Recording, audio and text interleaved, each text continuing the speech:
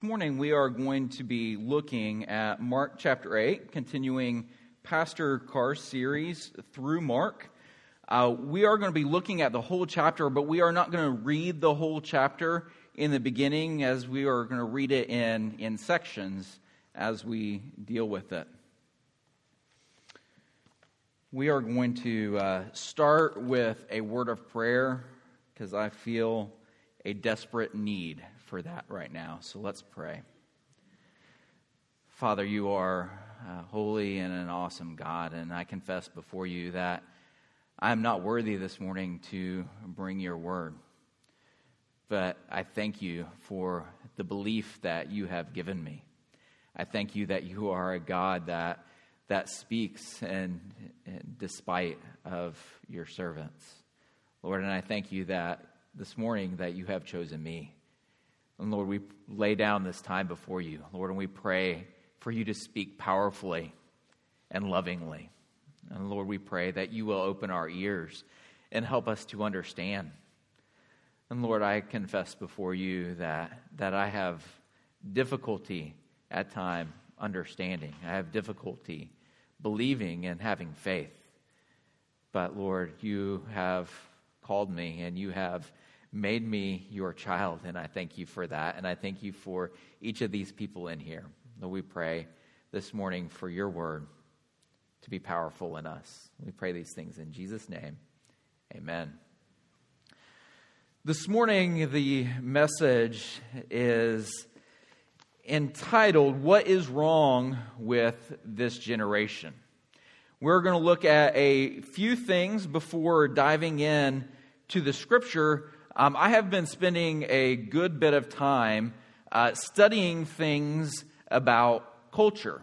One of the things that is very important in youth ministry, I have been doing youth ministry for around 20 years or so, and I have gotten to speak to many generations in doing that.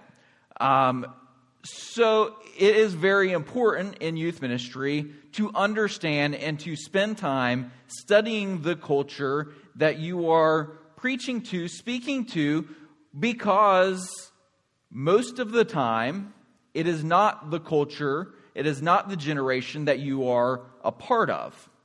So I am very honest at this point. I don't understand a lot of what is going on with the teenagers that I am speaking to. I love them very much, and I am learning and I'm growing, but it just doesn't make sense to me in a lot of ways.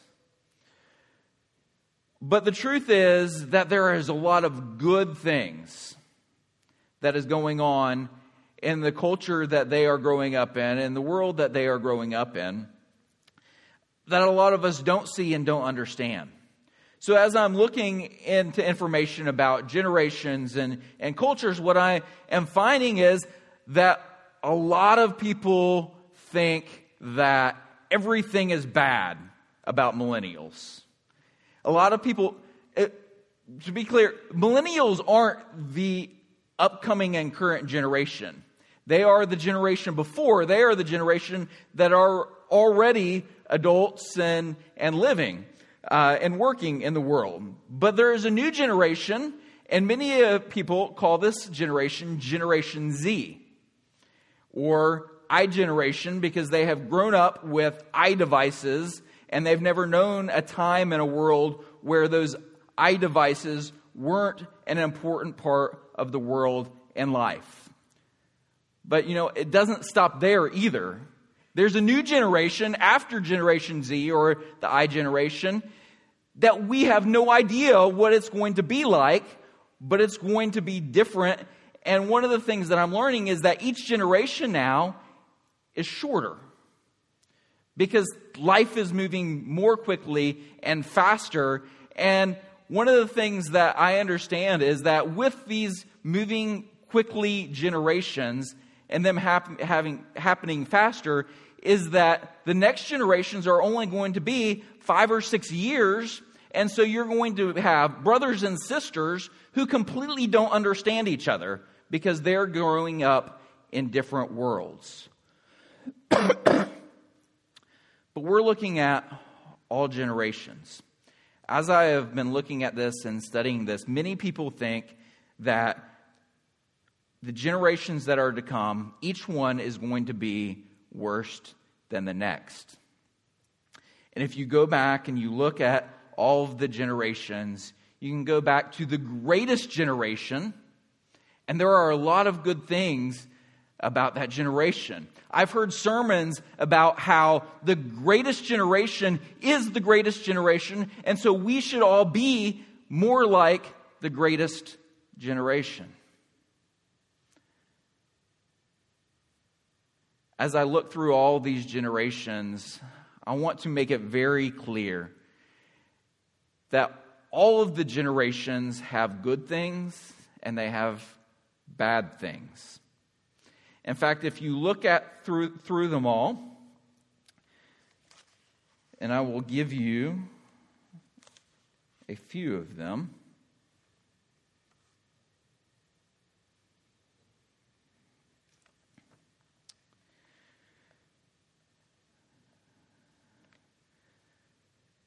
There is a generation from the Depression era, defined by the Depression and what life was like then. Then there was a generation from World War II. And it is defined by what happened in World War II and how they addressed it.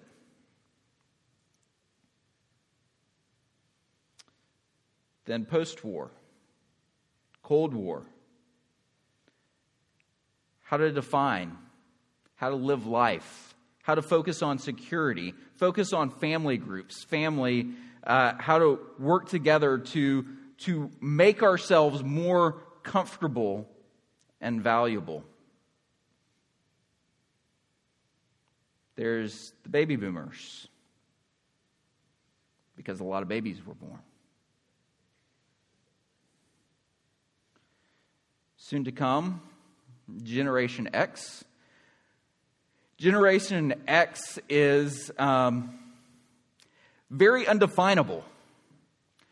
Generation X is the way that they kind of do generations is they give an alphabet letter to be a place marker for the generation until they figure out what it is going to be like, and then they give it a name. Generation X, they couldn't figure out what it was going to be like, and so they just left it as an X. But one of the things that defines Generation X is they don't fit in.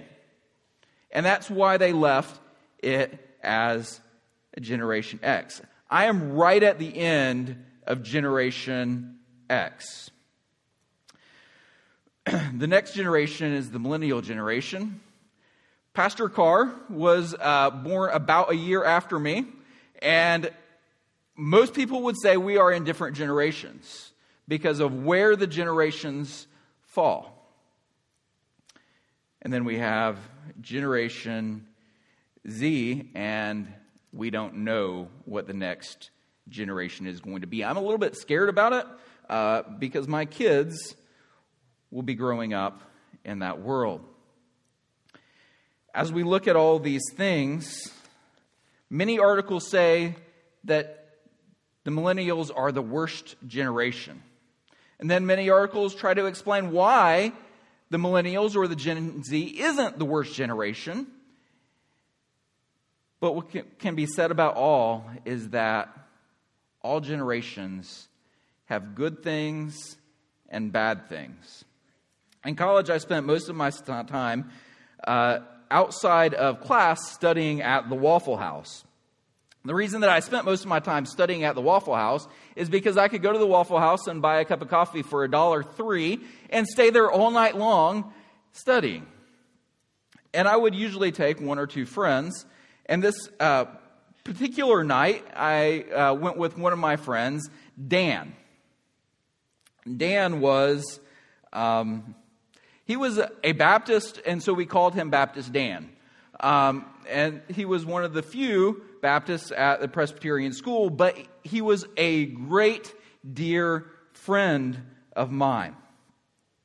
So me and Baptist Dan were at Waffle House studying, and I am working on my senior integration paper. Senior integration paper is kind of like a thesis, but it's supposed to integrate everything that you've been studying while you are at the school. And so I am working on that, and I am a Bible major with a youth ministry minor. And so I am studying how to minister to the postmodern generation. And we get into talking about that, me and Dan, and discover that he also is just a couple years younger than I am. And so we start talking about what things are different and what's important, and we discovered that many of our key important factors are significantly different. And so I came to the conclusion that I have to spend a lot of time studying and learning about these people whom I will be ministering to. So as we enter into this text, what's wrong with this generation? We are not looking at the millennial generation. We are not looking at Generation Z. We are looking at what is wrong with all of the generations, because there is a very key important factor that we are all missing. And this passage in Mark 8 points it out. And the verse that we read in our confession is even more specific, where it says, "Who do you say that I am?" It says, he says, "You are the Christ, the Son of the living God."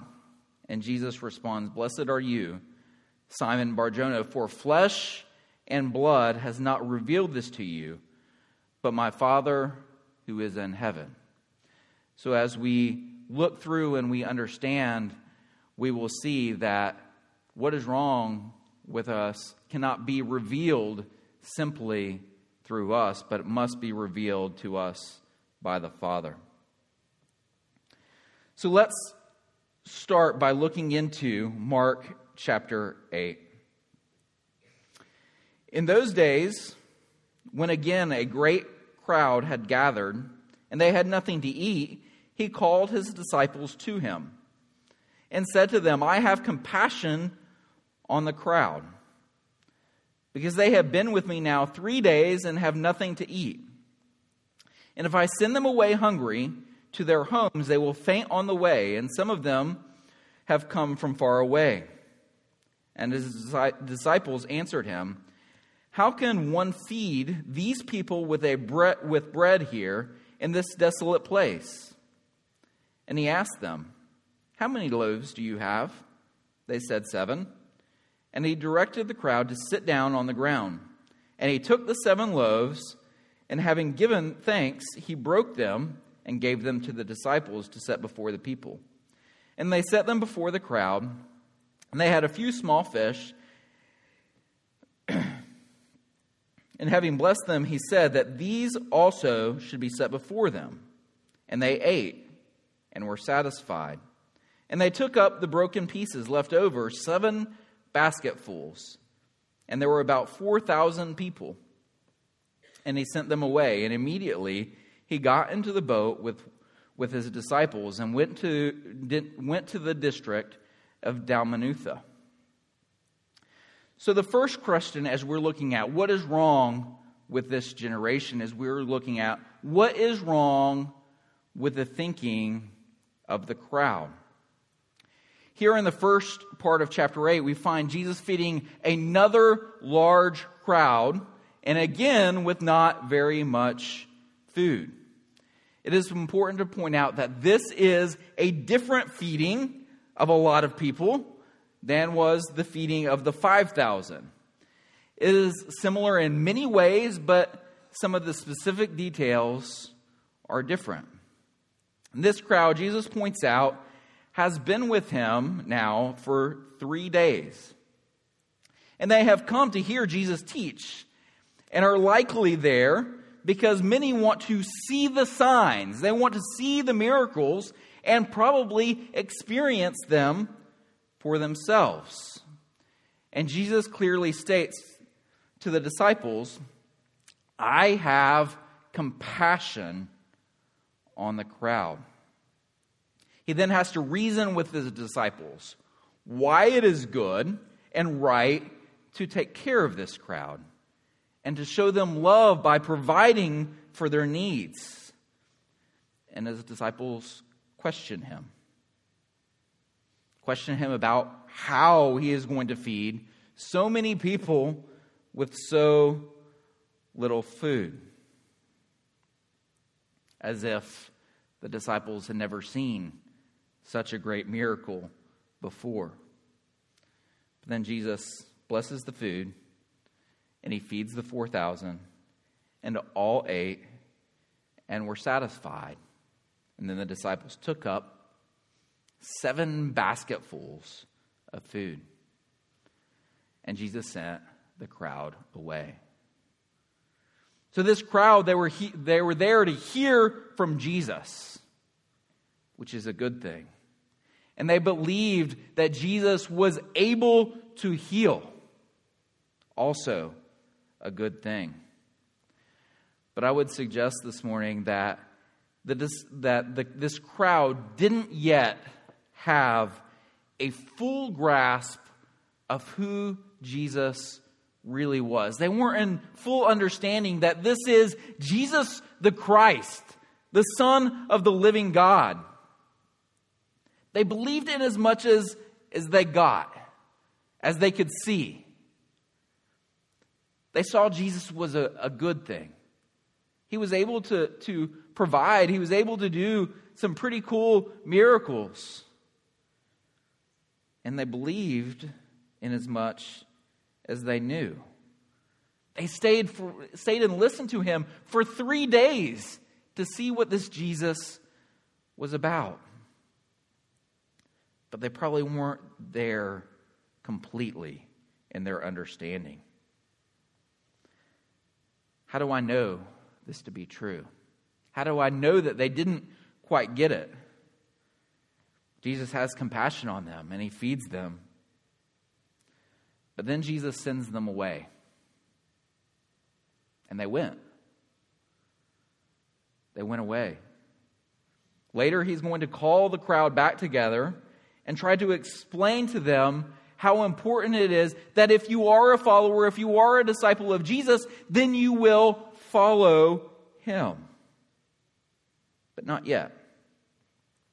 Next, we're going to move into what's wrong with the Pharisees. So first we looked at the crowd, what was wrong with their thinking. Now we're going to look at what is wrong with the Pharisees' thinking. The Pharisees just simply don't believe. So let's look at verses 11 through 21. The Pharisees came and began to argue with him, seeking from him a sign from heaven to test him. And he sighed deeply in his spirit and said, "Why does this generation seek a sign? Truly I say to you, no sign will be given to this generation." And he left them, got into the boat again, and went to the other side. Now they had forgotten to bring bread, the disciples, and they had only 1 loaf with them in the boat. And he cautioned them, saying, "Watch out. Beware of the leaven of the Pharisees and the leaven of Herod." And they began discussing with one another the fact that they had no bread. And Jesus, aware of this, said to them, "Why are you discussing the fact that you have no bread? Do you not yet perceive or understand? Are your hearts hardened? Having eyes, do you not see? And having ears, do you not hear? And do you not remember? When I broke the 5 loaves for the 5,000, how many baskets full of broken pieces did you take up?" They said to him, 12. "And the 7 for the 4,000, how many basketful of broken pieces did you take up?" And they said to him, 7. And he said to them, "Do you not yet understand?" The Pharisees come to Jesus in complete unbelief. In fact, R.C. Sproul suggests that the Pharisees believe that Jesus has been performing works by the power of Satan rather than from God. Therefore, the Pharisees come and they wanted to know how to judge the situation. They wanted a conclusive sign. Are you the Son of God? Are you who you say you are? Or are you not? So basically they come and say, Jesus, prove it. Prove to us who you are. And a sign would settle in their eyes the matter once and for all.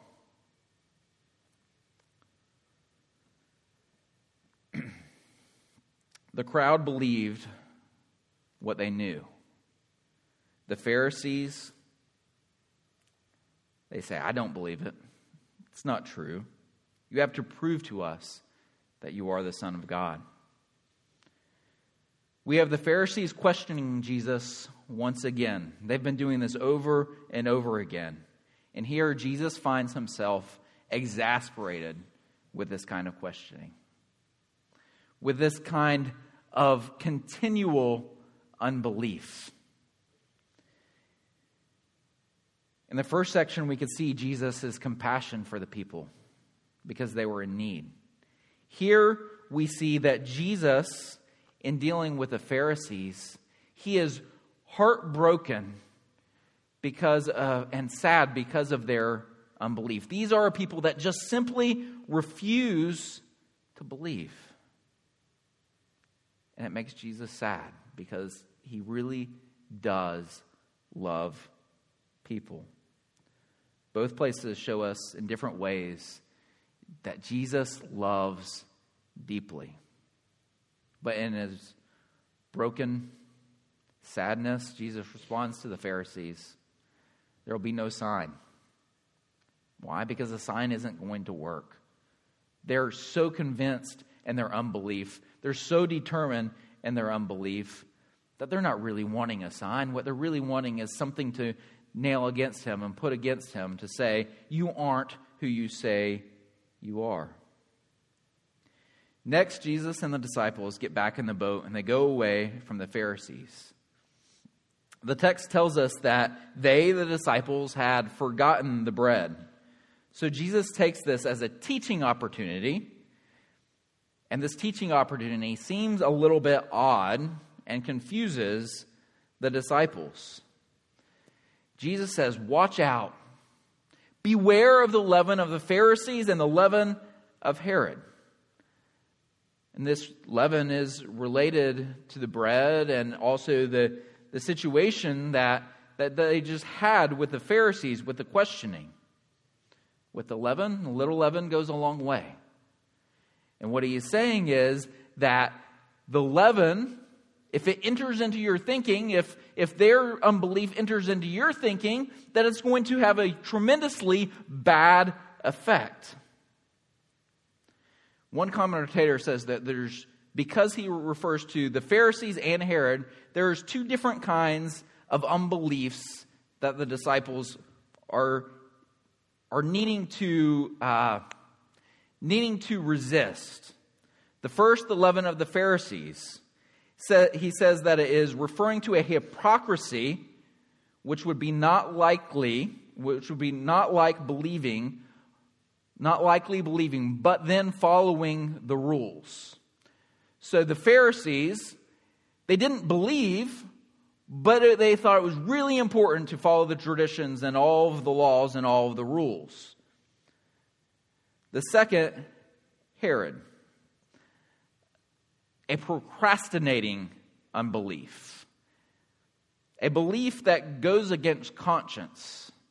It's kind of like believing a little bit, understanding a little bit, but then acting as if you do not believe. So Jesus is likely referring to simply dealing with the spreading unbelief. But there's these two different ways. Believing, but acting like you don't believe. And not believing, but acting as if you do believe and following all of the things that you think that you have to do. So this question actually points out a flaw in the disciples' own thinking. Because with Jesus' response, the disciples are simply confused. The disciples aren't quite getting it yet. They're like, "What are you talking about, Jesus? We were talking about bread." So what is wrong with the disciples' thinking? Starting with verse 22. And they came to Bethesda, and some people brought to him a blind man and begged him to touch him. And he took the blind man by the hand and led him out of the village. And when he had spit on his eyes and laid his hands on him, he asked him, "Do you see anything?" And he looked up and said, "I see people, but they look like trees walking." Then Jesus laid his hands on his eyes again, and he opened his eyes. His sight was restored, and he saw everything clearly. And he sent him to his home, saying, "Do not even enter the village." Here in this section, we see the faith of the blind man. The blind man and the people that brought him, they have faith, and Jesus heals them. He first spits on his hand, and then he puts his hand on the blind man's eyes, and he says, "Do you see anything?" He says, "I see people walking," or "I see people, but they look like trees walking." So Jesus laid his hands on his eyes one more time, and they were open. So the first question, why did Jesus have to touch his eyes 2 times? Did Jesus really need 2 times in order to heal the blind man? Not likely. Absolutely no. Jesus is able to do many miracles, but this miracle isn't just about the blind man. The blind man has faith, and Jesus can heal him. But the disciples need a little bit more. The disciples know who Jesus is. They have been his followers from the beginning of his ministry, and they love him. They're best friends with Jesus. And they believe that Jesus is who he says he is. They believe that Jesus is the Son of God, sort of. Their faith is like this blind man's declaration. I see people, but they look like trees walking. The disciples believe in Jesus, but it's a little bit fuzzy to them. It's a little bit blurry, a little bit unclear. So this brings us to our last section, foundation text, the turning point of this story and the turning point really of Mark. Starting with verse 27. And Jesus went on with his disciples to the village of Caesarea Philippi. And on the way he asked his disciples, "Who do people say that I am?" And they told him, "John the Baptist. And others say Elijah, and others one of the prophets." And he asked them, "But who do you say that I am?" This is what this entire passage has been leading up to. But who do you say that I am? And Peter answered, "You are the Christ." And he strictly charged them to tell no one about him. So Jesus here clearly lays out what has to happen, which is the good news. Peter has this confession. He confesses, "You are the Christ." And Jesus uses this as an opportunity to go into more detail, teaching them exactly what they need to know. And he began to teach them that the Son of Man must suffer many things and be rejected by the elders and the chief priests and the scribes and be killed, and after 3 days rise again. And he said this plainly. And Peter took him aside and began to rebuke him. But turning and seeing his disciples, he rebuked Peter and said, "Get behind me, Satan, for you are not setting your mind on the things of God, but on the things of man." And calling the crowd to him with his disciples, he said to them, "If anyone would come after me, let him deny himself and take up his cross and follow me. For whoever would save his life will lose it, but whoever loses his life for my sake and the gospel's will save it. For what does it profit a man to gain the whole world and forfeit his soul? For what can a man give in return for his soul? For whoever is ashamed of me and of my words in this adulterous and sinful generation, of him will the Son of Man also be ashamed when he comes in the glory of the Father with the holy angels." Here Jesus puts it all together. What's wrong with this generation is the same as that is wrong with that generation. It is ultimately that we really don't fully believe. We don't fully get it. We don't understand who this Jesus really is. The crowd understands just a little bit, and they know that he is good. The Pharisees they just don't believe. They're not going to have any of it. And the disciples, they've been with him, they know him, they've walked with him. But their belief even is a little bit fuzzy. So Jesus has to teach them more. We see this clearly that they're still not quite there because Peter tries to rebuke Jesus as he's going on and telling him, and Jesus stops him abruptly. Jesus said that these things must happen. And friend, these things are what we must believe to be followers of Christ. We must believe that Jesus is the Christ. He is the Son of the living God. We must believe that Jesus suffered many things and that he was rejected by the elders, the chief priests, and the scribes. He was crucified. And then 3 days he rose again. We must believe these things to be followers of Christ. And then Jesus gathers them all back together. He gathers the crowd back together with the disciples. And he teaches them more. He says, if you are to be a disciple, if you are to be a follower of Jesus, then you must be willing to give up your own self, to give up your own unbelief, and follow Jesus.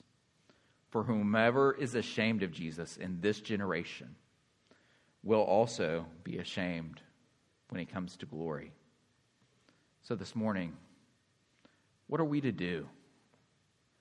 This morning, this is a coming back to the challenge of the gospel. It's the simple gospel, but it is also challenging for us to fully grasp it. So we're brought back to this gospel message. All of us have the tendency to think this generation or our generation is better than another generation. Or maybe we think that our generation is the worst and wish we had it like another generation. We think our way of doing things is better than theirs, or their way is better than ours.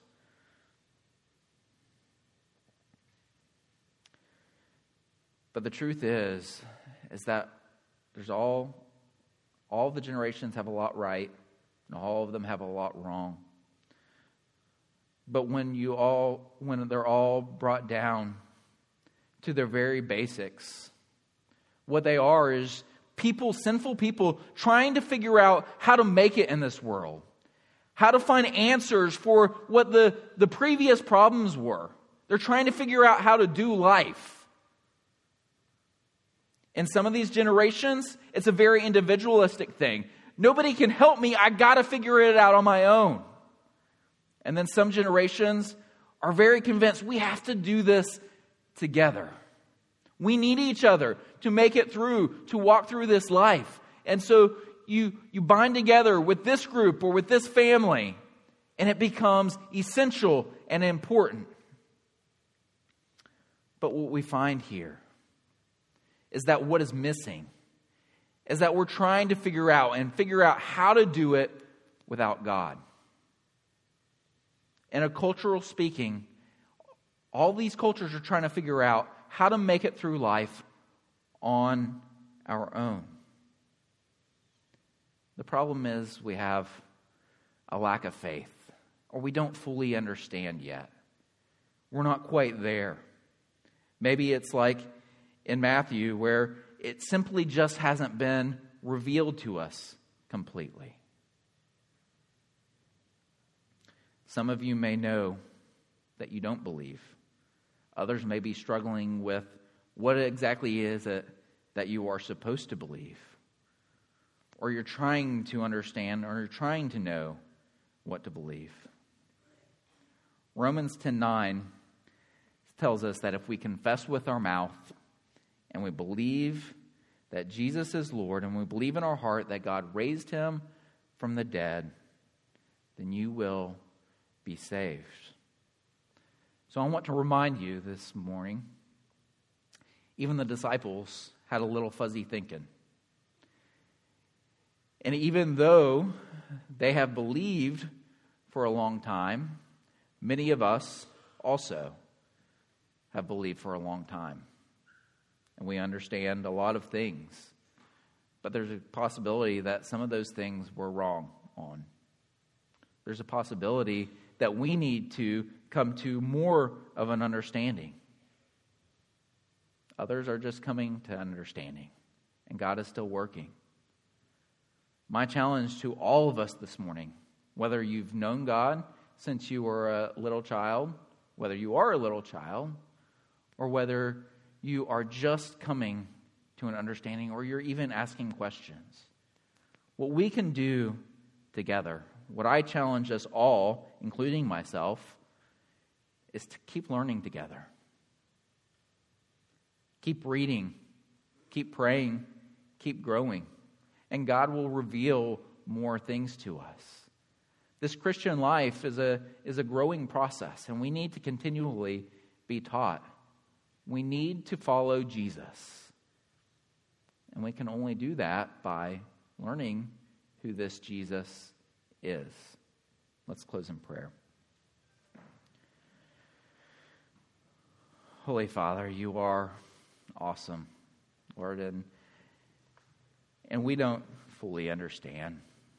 Lord, we pray that you will continually teach us. Lord, that you will soften our hearts, Lord, and help us to continue to grow.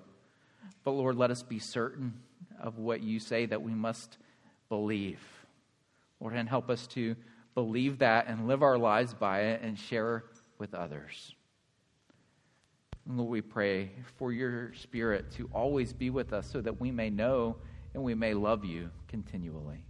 We pray these things in Jesus' name. Amen. Please stand in response.